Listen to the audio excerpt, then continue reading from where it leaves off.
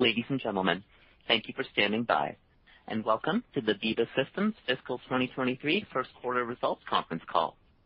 All lines have been placed on mute to prevent any background noise. After the speaker's remarks, there will be a question-and-answer session. If you would like to ask a question during this time, please press star followed by the number 1 on your telephone keypad.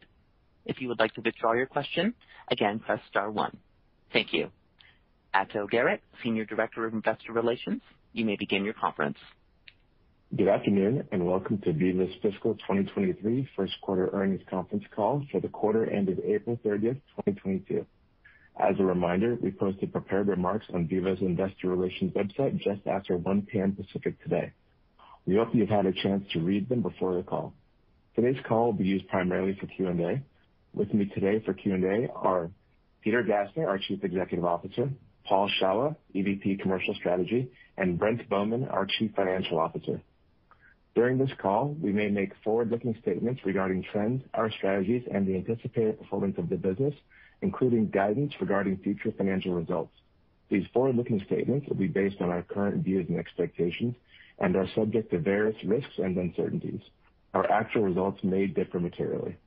Please refer to the risks listed in our earnings release and the risk factors included in our most recent filing on Form 10-K. Forward-looking statements made during this call are being made as of today, June 1st, 2022, based on the facts available to us today. If this call is replayed or viewed after today, the information presented during the call may not contain current or accurate information. Veeva disclaims any obligation to update or revise any forward-looking statements. We may discuss our guidance on today's call, but we will not provide any further guidance or updates on our performance during the quarter unless we do so in a public forum. On the call, we may also discuss certain non-GAAP metrics that we believe aid in the understanding of our financial results. A reconciliation to comparable GAAP metrics can be found in today's earnings release and in the supplemental investor presentation, both of which are available on our website.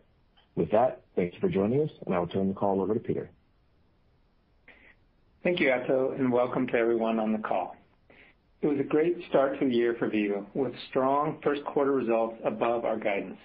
We also crossed the $2 billion revenue run rate mark for the first time. Total revenue was up 16% to $505 million, and subscription revenue was up 18% to $403 million.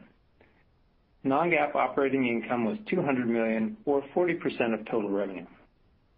Things are going well. Demand is strong as customers look to establish the right digital foundations for the future, and our industry partnerships continue to get more strategic. We're executing well against our long-term plans, and our innovation engine is really firing on all cylinders. We're building a very durable business with a long runway of growth ahead. At this point, we'll open up the call to your questions. Ladies and gentlemen, if you would like to ask a question at this time, please press star followed by the number 1 on your telephone keypad.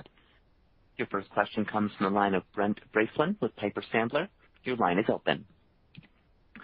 Good afternoon. I guess, Peter, Veeva closed one of the largest deals in the history of the company here, arguably in a macro environment where there's clear challenges. Could you just drill down into kind of the decision for that customer to kind of go all in on Veeva on the clinical side?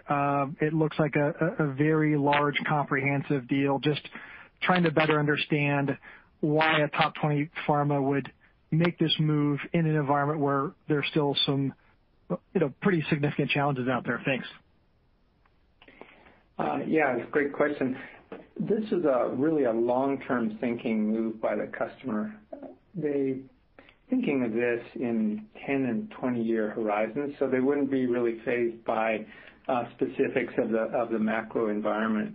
So this is about, yes, applications in the clinical area, but also in the quality and the regulatory area. Not all of our development cloud, but a big portion of it. So when they're doing that, it's a very top-down decision. It's like building a huge factory. That's why it's not affected by the macro environment. And then if you get at what they're trying to do, it's laying the foundation for efficiency, digital efficiency, getting drugs to market faster to help patients. So it's a long-term play by the customer and sort of an executive level decision. helpful. And then just a quick follow-up for Brent here. As you think about capital allocation, the company is generating a significant amount of free cash flow here, a strong balance sheet. How are you thinking about, shareholder allocation, capital allocation, just given the very strong cash assets you have and strong free cash flow? Thanks. Yeah, thanks for the question, Brent. So we do have $2.8 billion in cash, and our business model has consistently been able to generate cash, so we're very pleased with that. And our focus is, primarily to invest for growth. And specifically, we're going to be looking at ways like M&A for use of our cash.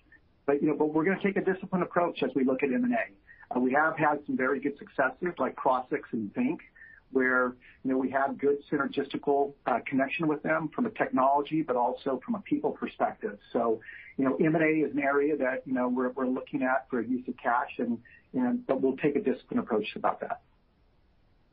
That's all I had. Thank you. Your next question comes from the line of Joe Vruwink with Baird. Your line is open.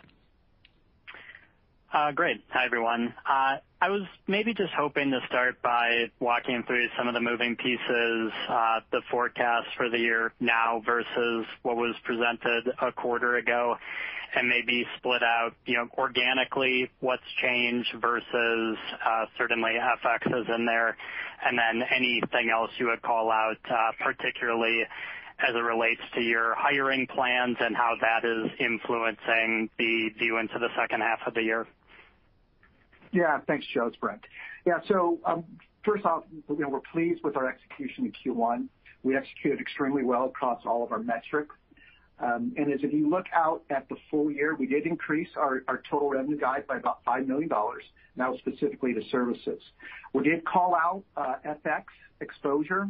Traditionally FX is not material to Veeva, but with the strengthening of the dollar, the USD relative specifically, and most importantly to Euro as well as the yen, it has had an impact. So it's about a $20 million impact. And more than half of that on the revenue line was created in the last 90 days. So that's a new piece of information. And that was $30 million on the billings line. So absent that FX impact, we would have increased our subscription revenue line for the full year and our total billings for the full year. So that's kind of gives you some context on the top line. Regarding hiring, we had an outstanding hiring quarter. We hired 203 net employees. That's another quarter of 20+% growth. And in doing that, we were able to still increase our operating income guide for the full year by $10 million. So you can see the operational efficiency we're seeing in our fundamental model and how that flows through to op income. So demand overall is strong. We're excited about the demand profile we're seeing, and that kind of informs you a bit on our full year view. Okay.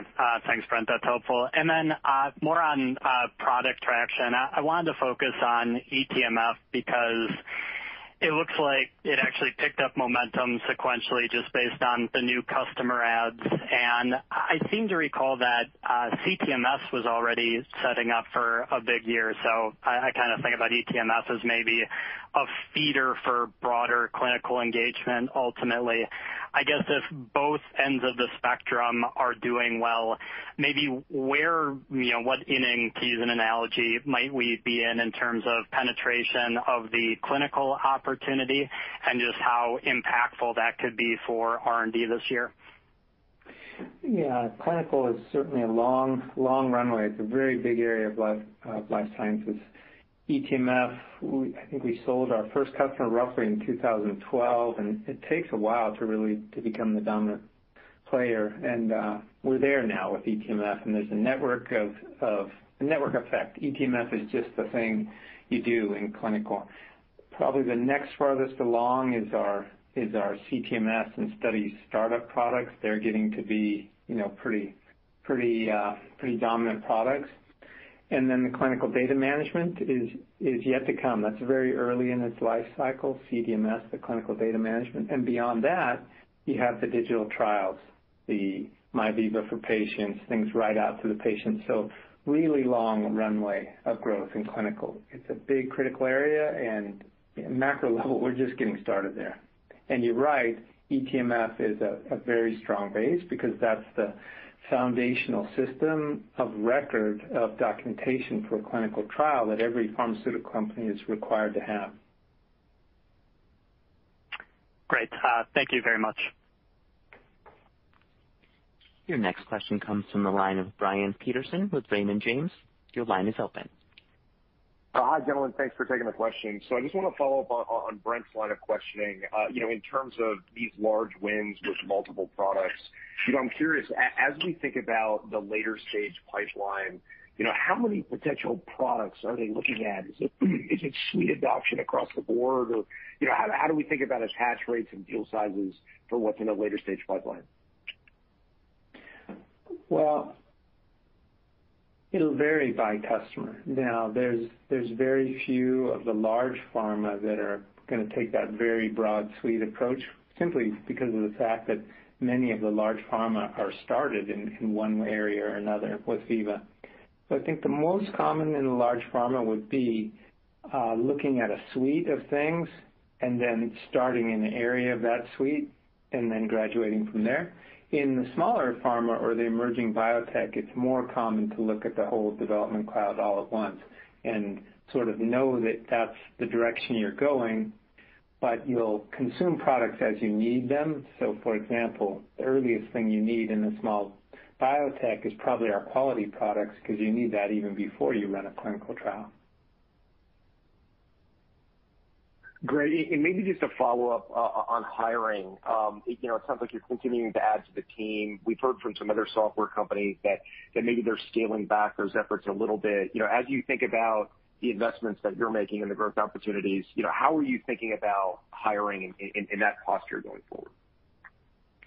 Yeah, hiring, we always want to attract the top talent that has a great, what we call a why Veeva, an authentic reason to be at Veeva, and that's always going to be tough.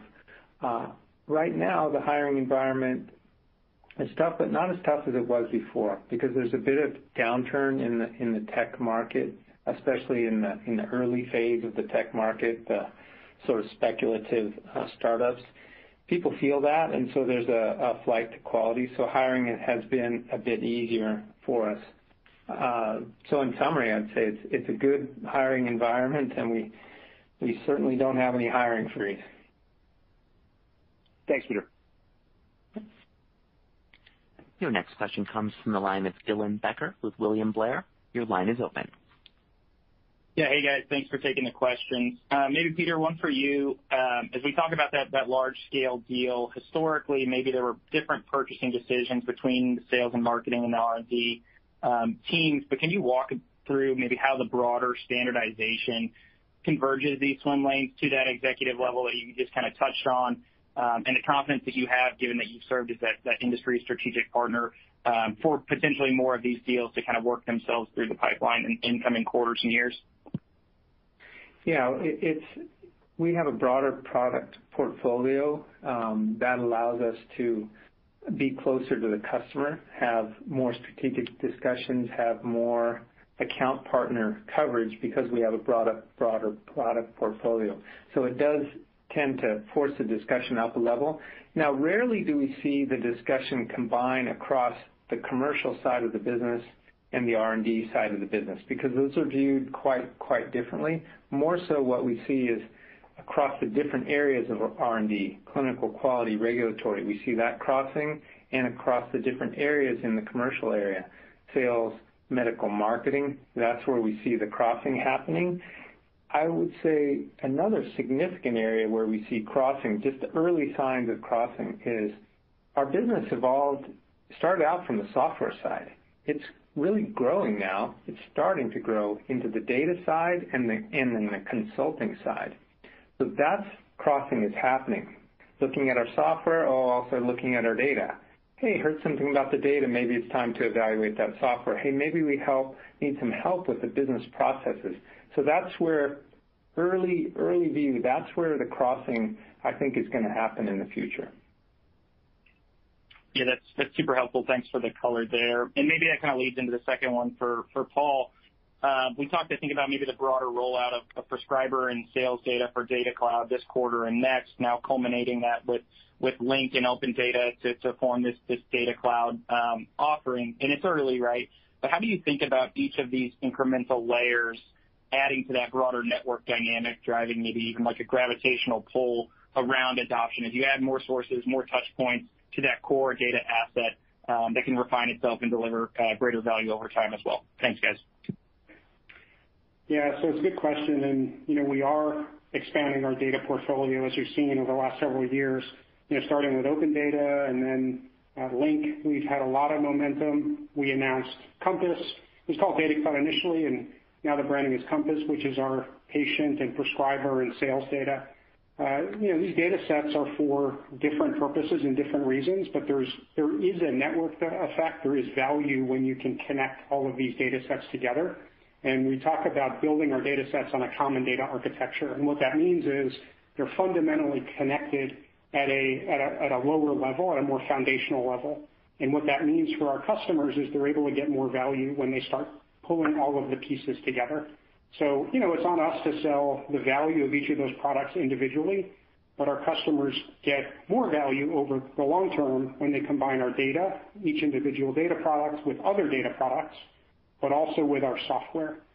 We designed them to be, interoperable and work together and create more value. So there is, in a sense, a network effect, this idea that, more products is more valuable than the sum of each of the individual pieces. Great. Thanks, guys. Appreciate that.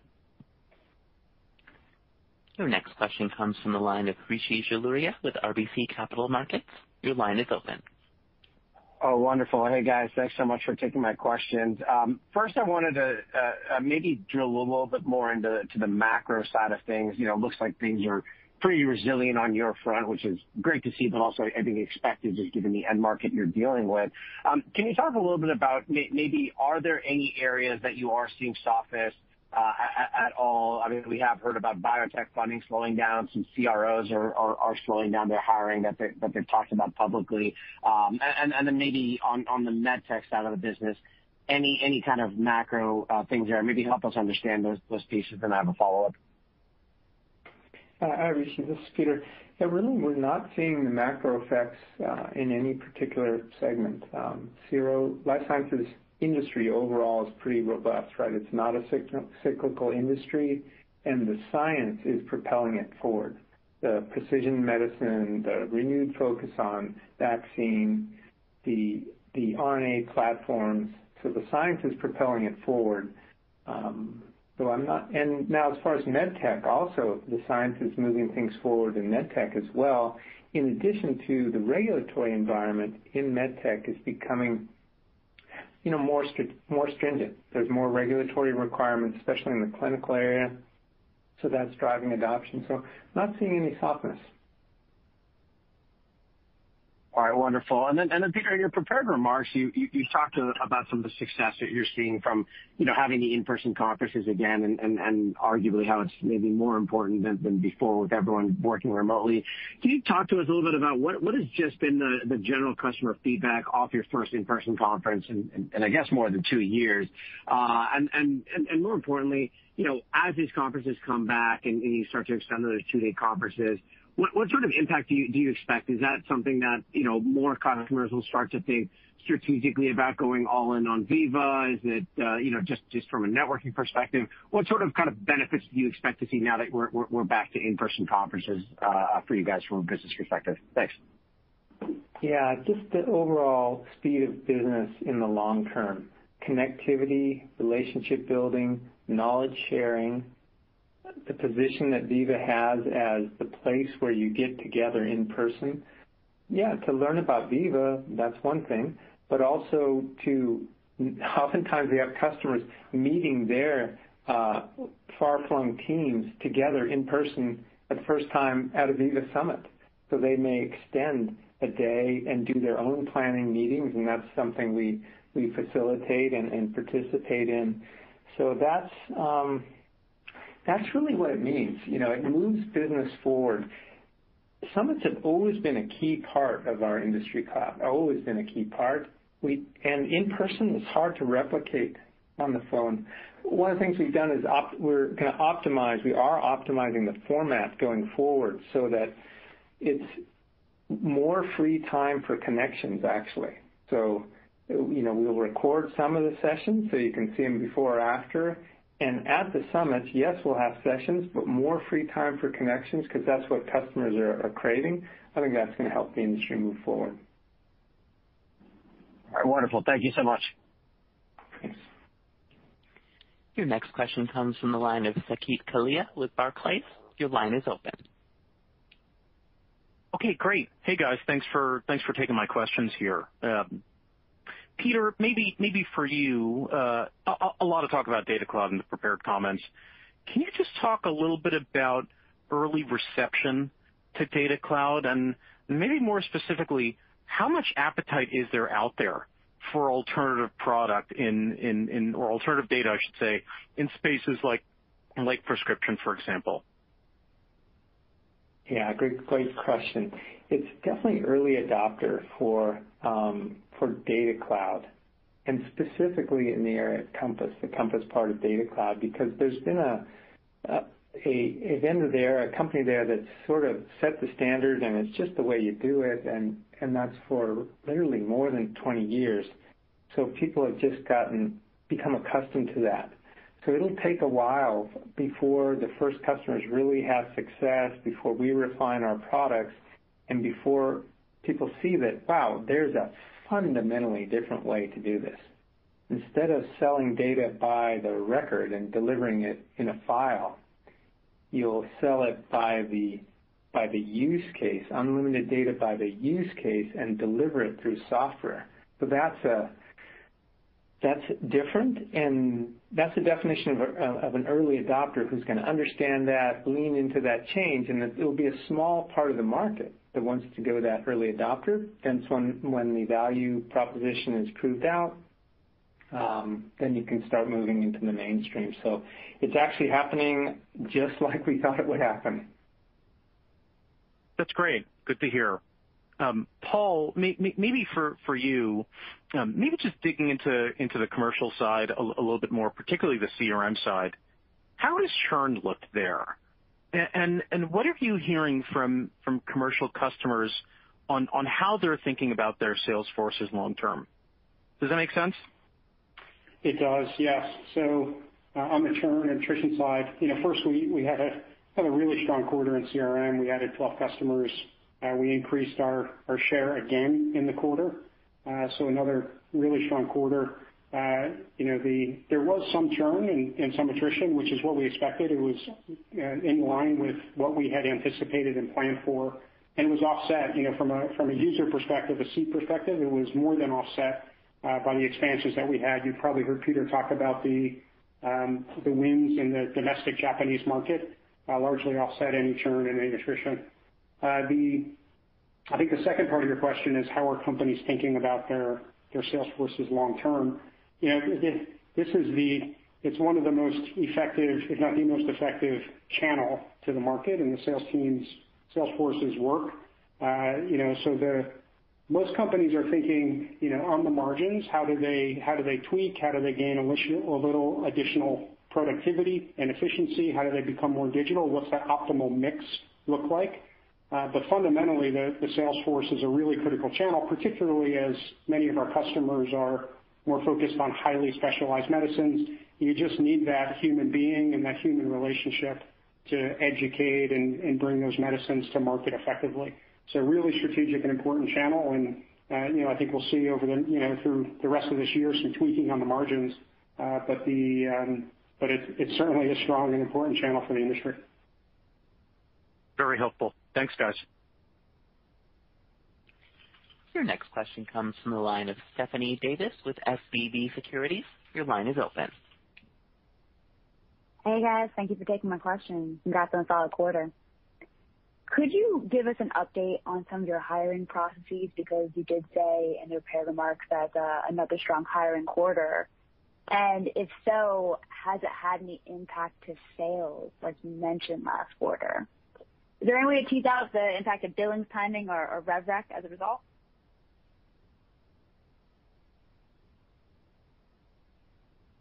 Yeah. On your question, Stephanie, hey, it's Brent. Our plans were to hiring at the pace we are. We have, like I said, a strong Q1 hiring quarter of about net 203 people. From our ability to execute on revenue and billings, we have the capacity to deliver our guide. We feel really good about our ability to deliver on the guide and the headcount we're bringing on board and how they're ramping up. We feel really good about that. Another quick one for you, Brent. Could you help us understand the large wins flow through to billings? Should we think of this as being billed all at once, or is it going to give a halo effect to further quarters beyond 1Q? Yeah. The large deal we talked about earlier, we're really excited about that. Most importantly on that deal is, it's a great proof point for the operating system for development. Now, we're not going to get into the specifics of how any one transaction is accounted for because, we're very focused on customer success, so no one deal is the same. It has been factored into our guidance. When we set guidance, we look at the pipe that's in front of us. We look at the actuals. We look at the macroeconomic environment. It's all been factored in. Super helpful. Thank you. As a reminder, if you would like to ask a question at this time, please press star followed by the number 1 on your telephone keypad. Your next question comes from the line of Ryan MacDonald with Needham. Your line is open. Hi, thanks for taking my question and congrats on a great quarter. Peter, I wanted to follow up on the large customer win, and you talked about sort of the decision with being made with 10 to 20 year increments, despite obviously, so essentially ignoring sort of near-term macro impact. I'm curious though, as you think about implementations and project work, are you seeing any changes in sort of the pace of which those large deals that you win are getting implemented given what we're seeing from a macro perspective? Yeah, Ryan, good question. No, we're not really. I think what's happening, there was some disruption 6 months ago, I would say, COVID hitting, Omicron, COVID fatigue, early inflation worries, things like that, the holidays. We're not seeing that, and that hit, Veeva and our customers. We're not seeing that type of slowdown anymore. Customers have, it generally feels like they've weathered the COVID storm, which we got to remember that was really something for life sciences, right? That was really something, disrupted their product plans, et cetera. And then we had hiring, and then we had inflation. It kind of through that now. No, I don't see those same dynamics. Thanks for the clarification. Brent, maybe a follow-up for you. A question we're getting a lot in almost every investor meeting is obviously given the state of the market and valuations coming down, is questions around share-based compensation and how we should think that's trending throughout fiscal 23. We noticed obviously compared to fourth quarter, number was up, slightly or maybe more so than we seasonally expected. Can you just remind us on how you're thinking about share-based compensation for 2023? Yeah, share-based compensation is a key portion of our overall compensation philosophy. If you think, about, our base salary and then kind of the overall equity portion of the balance. It's an area that we are, reflected. It's been reflected into our guide, and it's an instrument that we think is important from a retention perspective and from an employee success perspective. It is definitely a lever that we use to drive a fair overall compensation structure for employee success. Thanks.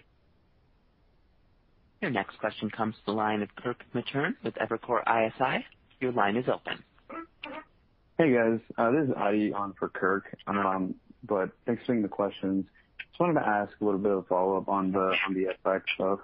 Obviously you said there's the headwind, but can you talk a little bit about what you're seeing specifically in the pipeline that kind of gives you the confidence for taking up that guide?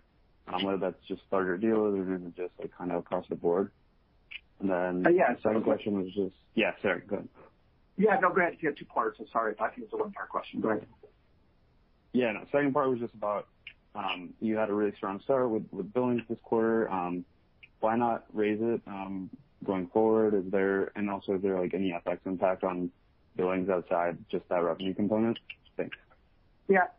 Happy to answer that. So just kind of step back just to level set on the FX impact. So overall, real happy with the strength of the business. Now, the FX impact was, on the full year basis, was $20 million on revenue, and it was $30 million on billings. So that's a headwind on both of those line items. Overall, on an op income perspective, there's kind of a natural hedge with our cost structure relative to revenue in foreign currency. So it's minimal to no impact on the op income basis. So important to kind of level set on that. The other piece that's important that is, more than half of that FX headwind was created in the last 90 days. So as a result, that impacted our ability to increase the full year guide for both subs revenue as well as total billings. Absent that, we would have increased our guide for those two numbers. You also asked what gives me confidence in the guide for the year. So we do expect for slight revenue acceleration in the back half of the year. And why do we have confidence in that? We have confidence in that because we do have good visibility to the deal flow for the year. We are a strategic partner to a critical industry, and our software and solutions are serving the need of their critical business processes. So this isn't a transactional business that we manage on a quarter-to-quarter basis. So because of that, we have good visibility. So with that, we have confidence on the full year guide. Awesome. Thank you. Thank you. Your next question comes from the line of Ryan Bressner with Morgan Stanley. Your line is open. Hi, thanks for taking my question. I found your disclosure on T&E being 1.5% in FY23 versus 3% pre-COVID initially. Do you expect T&E to remain near this level moving forward? And is that becoming a broader trend in the pharma industry? Trying to think about it in the sense of the bigger picture discussion on the changing role of pharma reps and how this could maybe imply how the industry is evolving and what tools need to kind of adapt to this hybrid environment moving forward. Okay, so I think it's a kind of a two-part question here. Brent, why don't you take the first one as to our internal, and then Paul, you can take the second one as the industry, because those are actually two different things. Yeah, so let me kick that off then. Yeah, so you're right. As we have been highlighting, we expected travel and event spending to come back in and be a bit of a headwind to op income in fiscal year 23, and that has happened. So we're at about 1.5% of revenue. We're about 0.5% of revenue in fiscal year 22.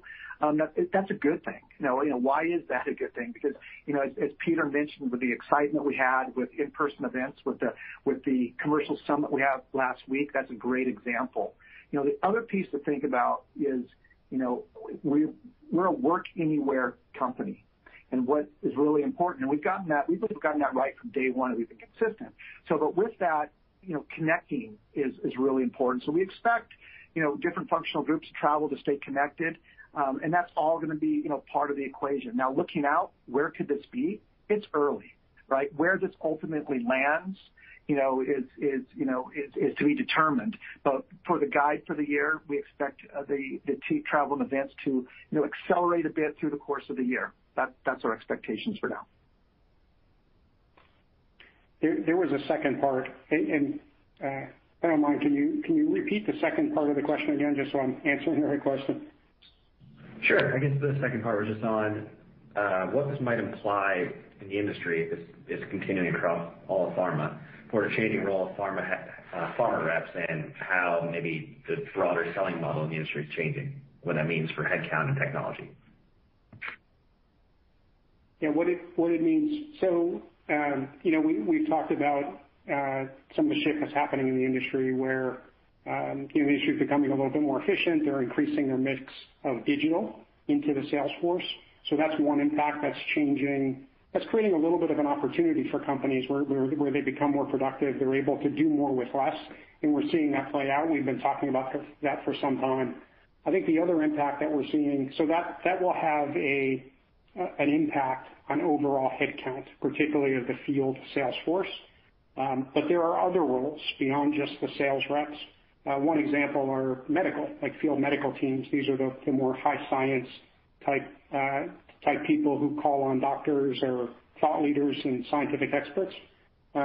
That's one example of a different kind of role. Many companies are thinking about different roles in the field. Medical's one good example, and some of those are actually increasing.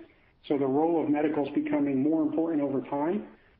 We're seeing other kinds of roles emerge in the commercial and in the medical side. So in some cases, there's some reductions. In other cases, there's increases. And, we've kind of talked about that overall sizing for some time now. So we see the kind of the size and the shape shifting just a little bit. And we're happy to be part of helping the industry be able to kind of make those adjustments and become more productive. Very helpful. Thank you.